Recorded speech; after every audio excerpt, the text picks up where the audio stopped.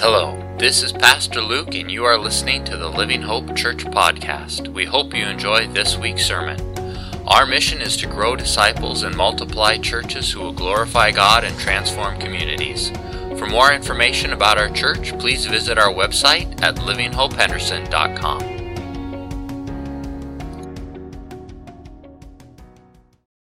Heavenly Father, we thank you for this morning. We thank you for your word. We thank you for truth. We thank you how you lead us and guide us. And Lord, this morning as we open up scriptures, that ultimately that it would be your Holy Spirit who leads us and teaches us and guides us. Lord, we pray that all of this would be to your glory and to your honor. We love you, Lord. Amen. All right. So last week, as I explained, we're starting a sermon series titled Male and Female, He Created Them, that's a line out of Genesis 1:17, when God creates the world. And we're looking at how God made men and women unique and distinct and wonderful. And really just as culture and world and society really kind of continues to accept and advocate what I would say is a confused worldview on genders, it's important for us to know what Scripture says and to a certain extent what science says as well too. And as I explained last time, there's really three goals coming out of this. The first is worship, right? That as we learn more about the wonder and the amazement of God's design, that you and I would respond with worship. Thank you, Jesus, that you are wise and creative and that this is how you made us. Secondly, is that you would live in increased freedom. We're not looking to put boxes. We're not looking to restrict. We're not looking to say you can't, but we want you to just to be able to express freedom, to be how God made you to be. For men, freedom to express masculinity. For women, freedom to express femininity. And really to cheer one another on within that, and especially within the marriage context, to cheer one another on in that. And third is that we be able to have just informed, intelligent conversations around this in society, and to say with confidence and without shame, Scripture believes this, or Scripture says this, and so we believe it, but also even be able to say, like, this is what science is saying, and these are what the studies say, and we back that. So that's what we're going to be looking at today. We're going to be looking at Scripture and then a little bit of biology, and I'm super excited about it, maybe in kind of a nerdy way. I don't know how you feel about it, but you're here, so you're along for the ride. Thanks for showing up. So, but that desire that we worship, live in freedom, and have good conversation. So today we're going to start actually in Scripture, and we're going to start in Genesis, starting at the very beginning.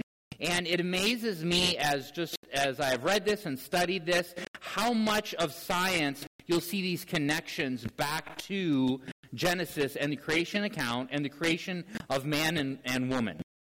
As a reminder, very generally, Scripture has two different kinds of literature. It has descriptive and it has prescriptive. And descriptive describes what happened. So in Scripture we'll read, Paul traveled to Jerusalem, or they had a meal together, or Judas went out and hung himself, right? It's not that we do those things, it's just that the story is telling us this is what happened. But at the same time, we also have prescriptive, where it tells us what to do, where it will say, love your neighbor as yourself, confess Jesus as Lord, right? Put on the full armor of God. So Scripture is giving us very specific commands on what to do and what not to do. What we're going to be looking at in Genesis, admittedly, is descriptive. Okay, it's a story. It's describing what happened. Sometimes descriptive does have lessons for us, and we'll see that may be the case here. But just as we unpack Genesis 2 and 3, just kind of some of these remarkable connections. And are there lessons in that? I'll let you decide. But starting at the very beginning, Genesis 1, chapter 26, verse 31, we read this. Then God said, let us make man in our image, after our likeness, and let them have dominion over the fish of the sea, over the birds of the heavens, and over the livestock, and over all the earth, and over every creeping thing that creeps on the earth. And then we have this little poem here. So God created man in his own image. In the image of God, he created him. Male and female, he created them. Then it carries on, verse 28. And God blessed them, and God said to them, be fruitful and multiply, and fill the earth and subdue it, and have dominion over the fish of the sea, and over the birds of the heavens, and over every living thing that moves on the earth. Just a few quick observations on this. One, we see that both male and female are created in the image of God, right? Both men and women are reflecting unique characteristics of God's character. We see that God gave dominion of the earth to both men and women. We see that from the very beginning that we are created unique and different, right? Our genders are not a result of the fall. They don't happen after the fall. They were part of perfection in the beginning. And we also see that the first command is to have families and subdue the earth, right? Get married, have kids, be fruitful, multiply, fill the earth, subdue it, have dominion over it. So Genesis 1 gives us the big picture overview, and then in Genesis 2 and 3, it gives us a little bit more detail, right? It kind of drills down into the story a little bit more.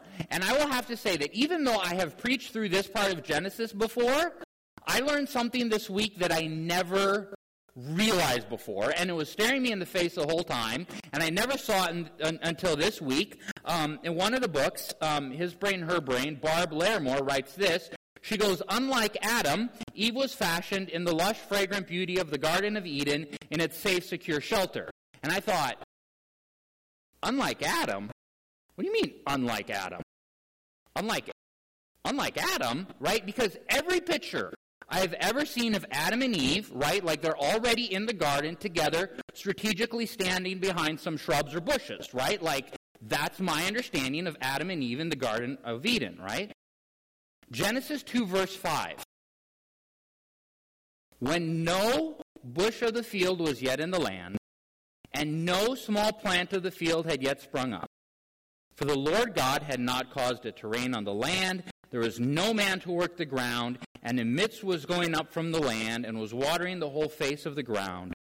Then the Lord God formed the man of the dust from the ground, and breathed into his nostrils the breath of life. And the man became a living creature. Verse 8, and the Lord God planted a garden in the east, and there he put the man whom he had formed. So here's the first thing I would point out to you, is that Adam was not formed in the garden.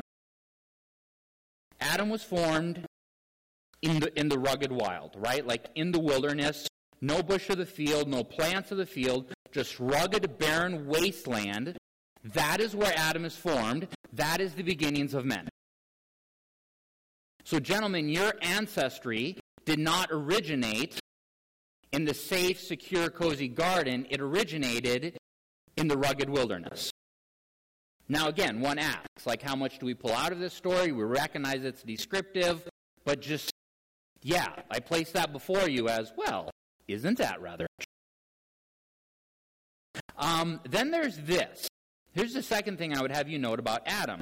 So verse 8, we read that, the Lord God planted a garden in Eden in the east. There he put the man whom he had formed. Verse 15, the Lord God took the man and put him in the Garden of Eden to work it and to keep it.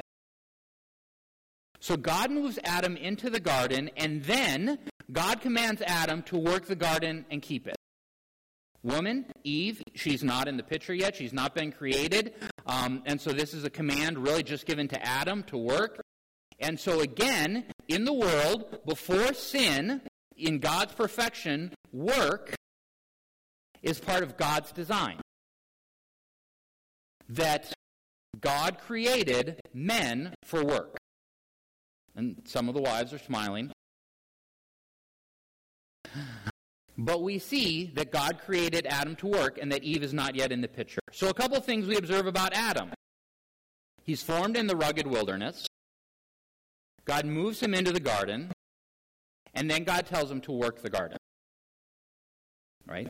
And we're going to see later on just how studies have shown that a man's brain is wired for work and task and conquest. Then we read this. Verse 18.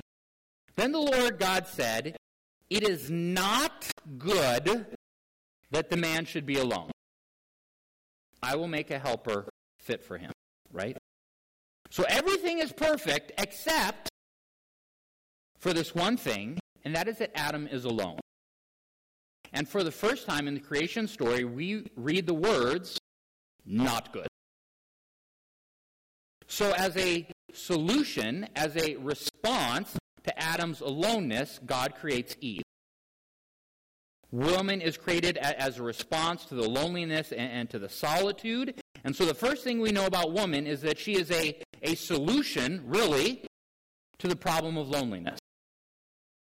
And later on, we're going to talk about some studies just on a woman's brain wired for relationship and connectivity and even nurture. Secondly, we see that she's brought in as a helper. She doesn't take over. She's not showing up with a new or a different vision or a task. She's there to help Adam in the task that he has already been given. Also, she's made from a rib.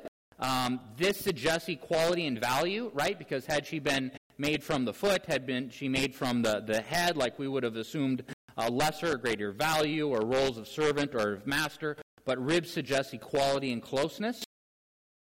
And then looking ahead to chapter 3, verse 20, we read, the man called his wife Eve because she was the mother of all living. And that's interesting because they don't have any kids yet. Like this is before they have any kids, right? So they're married, there are no kids, but already the Scripture is identifying that motherhood is a part of her design and her identity long before she has kids of her own, right?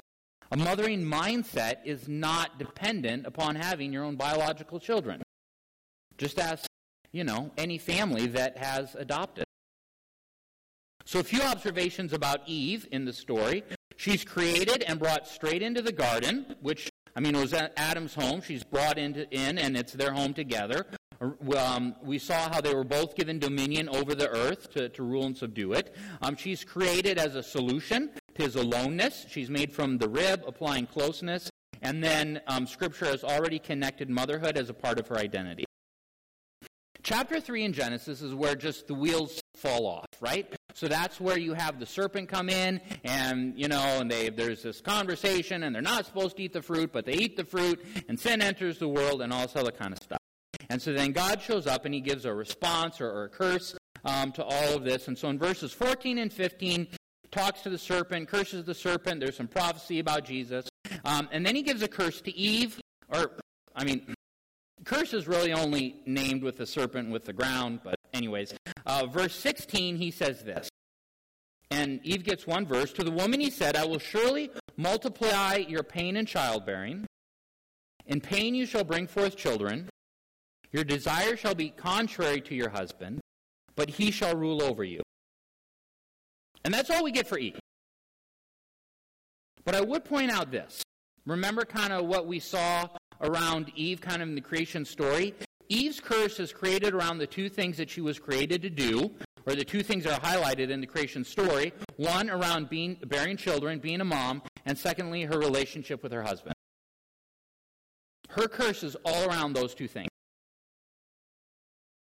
The first part is pretty clear, physical pain in childbirth. 1 Timothy 2:15 also indicates or talks about pain in raising children, and it has kind of some of the same wording, bringing them up in the home, right? Not just the physical act of childbirth. So it's plausible that the Genesis is also hinting at referring just the hardships of raising children.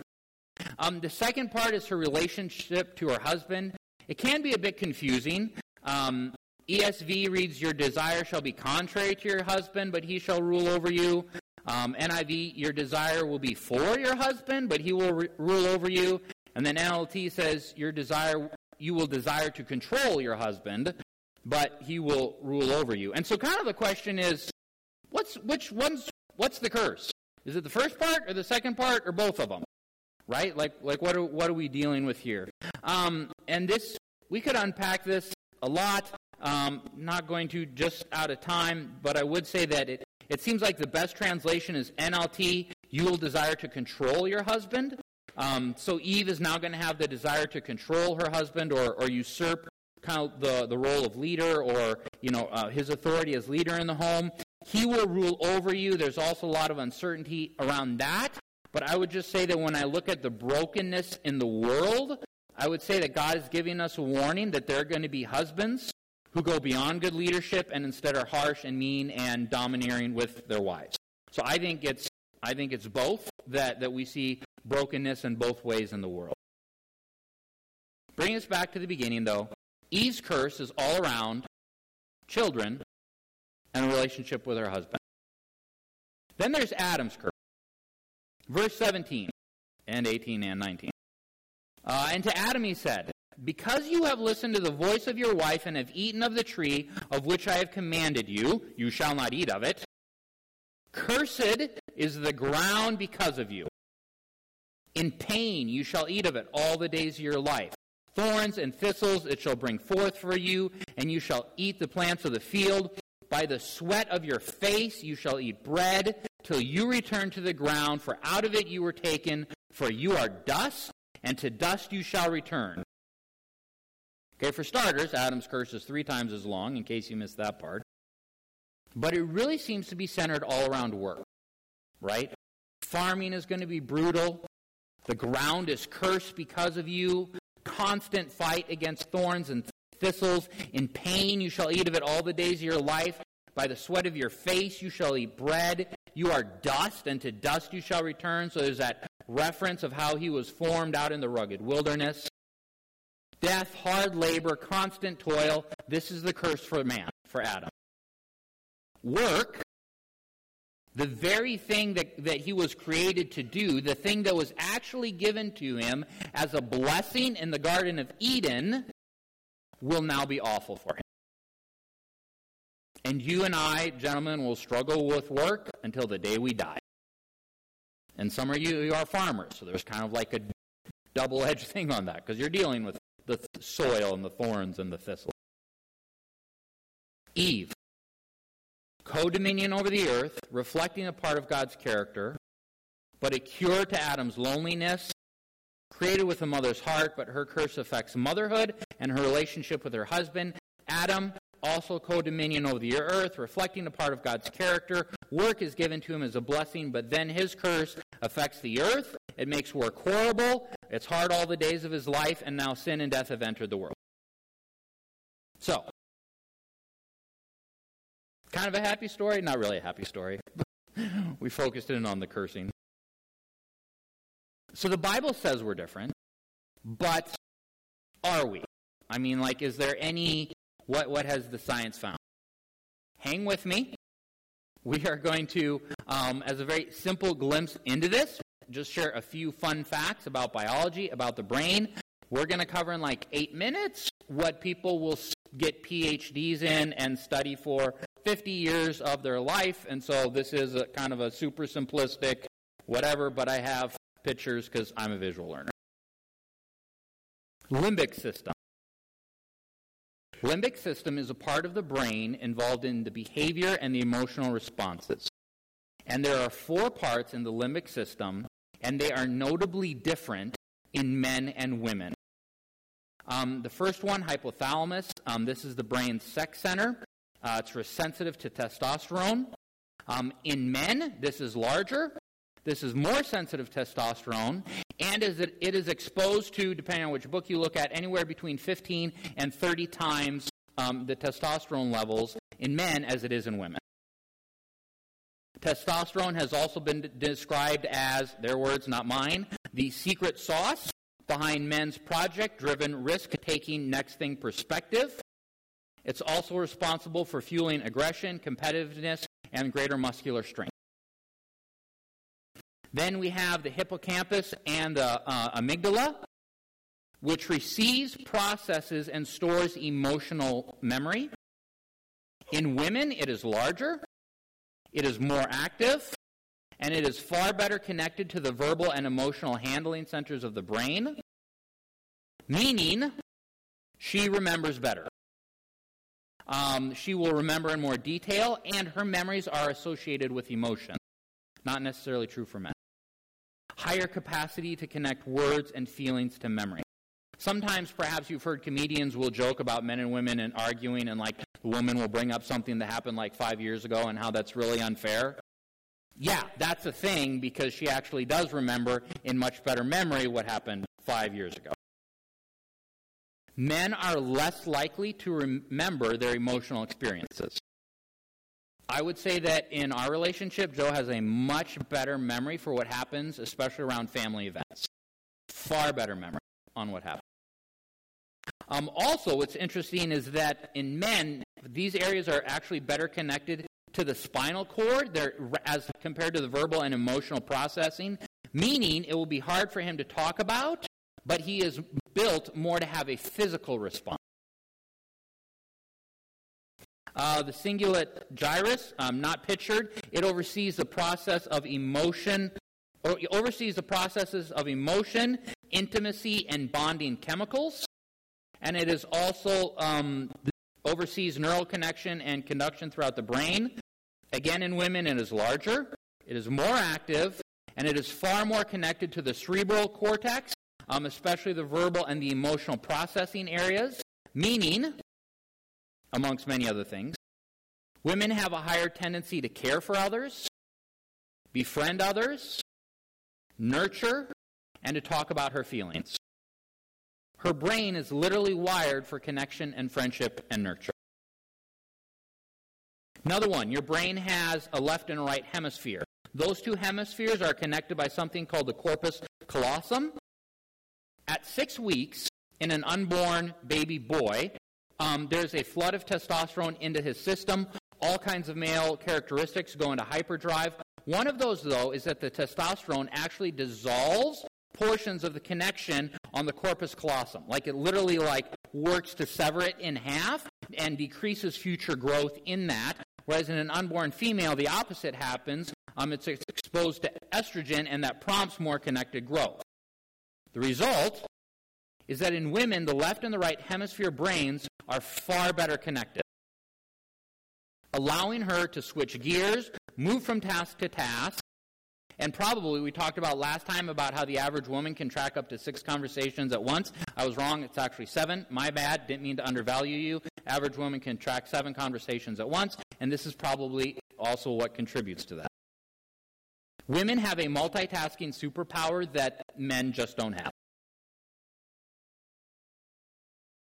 This is also why, and again in our household, Joe may wake up in the morning and immediately have a massive to-do list in her head, and I literally have nothing.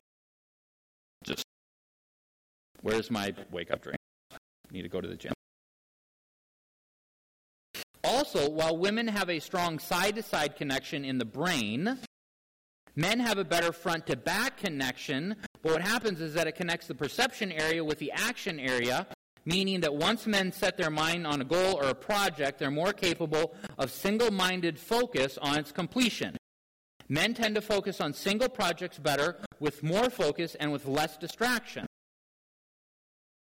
When driving, a man can focus on the road, and literally there's nothing else going on. Just the road. For hours. Male brains contain 6.5 times more gray matter. They call this the thinking matter. Female brains have 9.5 times white matter. They call that the processing matter, but as I looked at the description, it seemed more the matter that is connects to different parts of the brain. So I'd actually call it more of like a connectivity matter to various parts.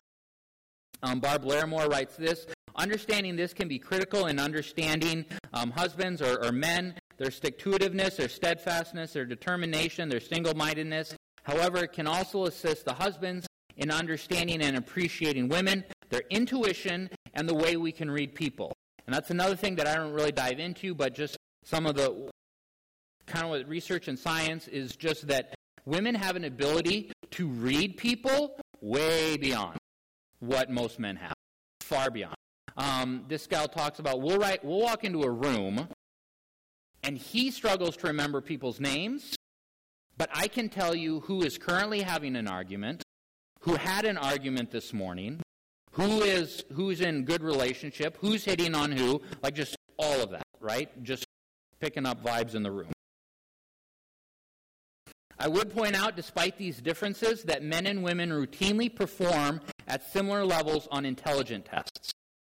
So one sex is not smarter than the other. That said, though, we are seeing more women in graduate school and upper graduate studies and that kind of thing. but intelligence tests are at the same level. Here's just kind of a few other differences that have been charted, and these are not my observations. This is all referenced out of the book. Men tend to be more driven, goal-focused, career-orientated, project-centered. Women tend to be more relationship-focused, to seek flexibility in their careers, and to prioritize people over projects. We were on sabbatical, and at one point in the sabbatical, Jo said this. She said, "I wonder if they miss us." And I said, "I've never wondered if they miss us. I've wondered if I've made a difference." Another study, women prefer to be at stay-at-home moms over full-time careers. The prefrontal cortex, the region of the brain responsible for predicting the consequences of our actions, you probably know how this one's going to go, develops earlier in females and contributes to teenage boys tend to do more rash and riskier things. And car insurance companies know this and will adjust your rates accordingly. They've told me that. The anterior cortex is the region responsible for processing emotions, including worry, and also for organization of memories. It is larger in females, which is probably why females struggle more with worrying, and why the number of women diagnosed with anxiety disorders is twice that of men. Conversation. Men tend to focus on problem solving. They tend to detach from the interpersonal aspects of a problem and focus on the facts. Women's brains are wired more for intuition and emotion, so women tend to approach a problem from the standpoint of relationships. Again, I don't know if you've noticed this in your home, but the difference in how men and women will text each other. Like women will write long, caring, wonderful, and then men will give like a thumbs up. And that's it. In newborns and 1-year-olds, girls consistently make more eye contact with adults and boys. In preschool, if you have a group of kids and you put a new toy in the midst of them, boys will leave what they're doing and they will go look at the new toy. However, if you introduce a new child into the playground, it is the girls who are more likely to get up and go meet the new child as compared to the boys. Girls learn to speak earlier, they know more words, they recall words better, they pause less, and they glide through the tongue twisters. Talking is central to friendship of females at every age. Leonard Sack, MD, PhD, the mark of truly close friendship between two girls or two women is that they tell each other secrets that they don't tell anyone else. And long ago it intrigued me how when you're in like the grocery store aisle and you're going to go check out and there's the whole slew of magazines, how many of the women's magazines will use the word secret on the cover. Secret to this, secret to that, secret to this, secret to that. All over the place. Boys don't spend a lot of time talking to each other, nor do they want to hear each other's secrets. They are much more likely to build models, operate toys, or play video games. Females derive strength and consolation from intimate friendships and conversation. When girls and women are under stress, they'll often look to each other for support and comfort. When boys or men are under stress, they usually want to do something physical or be left alone. Lastly, do the differences even out over time? No. Men and women will maintain their unique brain characteristics throughout their life. So here's the thing, though, in all this. Much of what I've just shared is not new to you. You have kids, you're married, you interact with people, right? Like pretty much everything, I don't think anyone was surprised by any of that. Most of you are like, yep, seen it, all over the place. But here's the thing, is that as much as you have observed this in society around you, or perhaps somewhat anecdotally, everything I've just shared, I can give you a page number in a book, and in pretty much all those cases, that book will reference some other book or some other scientific study, which only just goes to affirm what you have been observing all around you this entire time. These are not casual, these are not random differences. They are a part of how God made the male and the female brain different for our benefit and for His glory.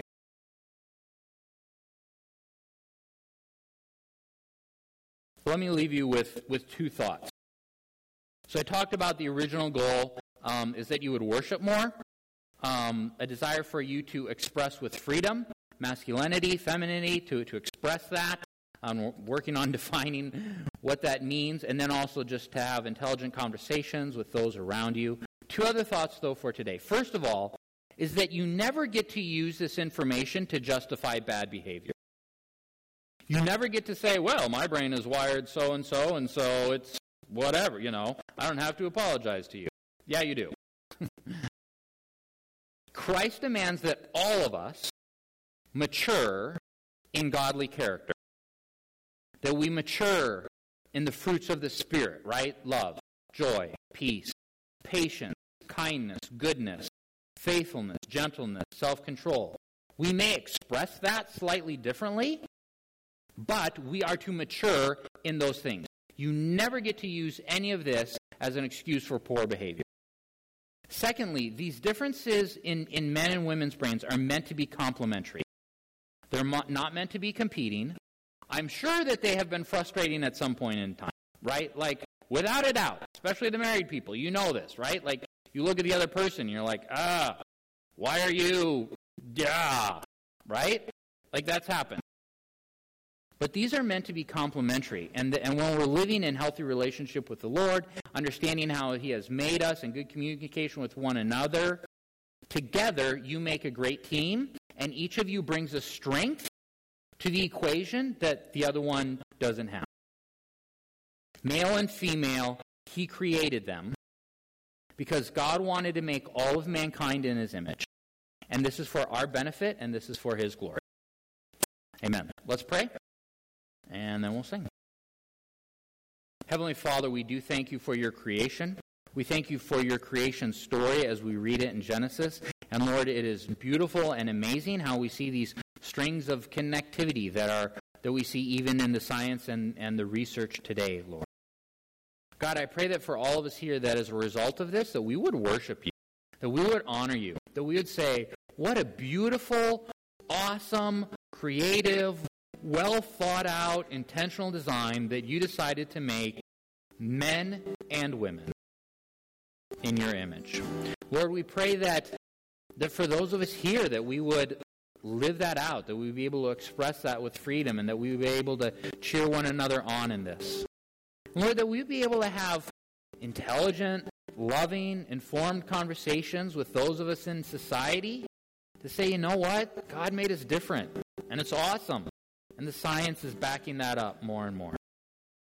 And Lord, overall, we just want to say that we love You, that we worship You, and that we're so very grateful. We love You, Jesus. In Your name, amen. Thanks so much for listening to this week's sermon. We hope you were enriched and encouraged. If you have any questions about Christ or church, or would like more information, visit our website at livinghopehenderson.com or email me directly at luke@livinghopehenderson.com. We hope you have a fantastic week. Take care, and God bless.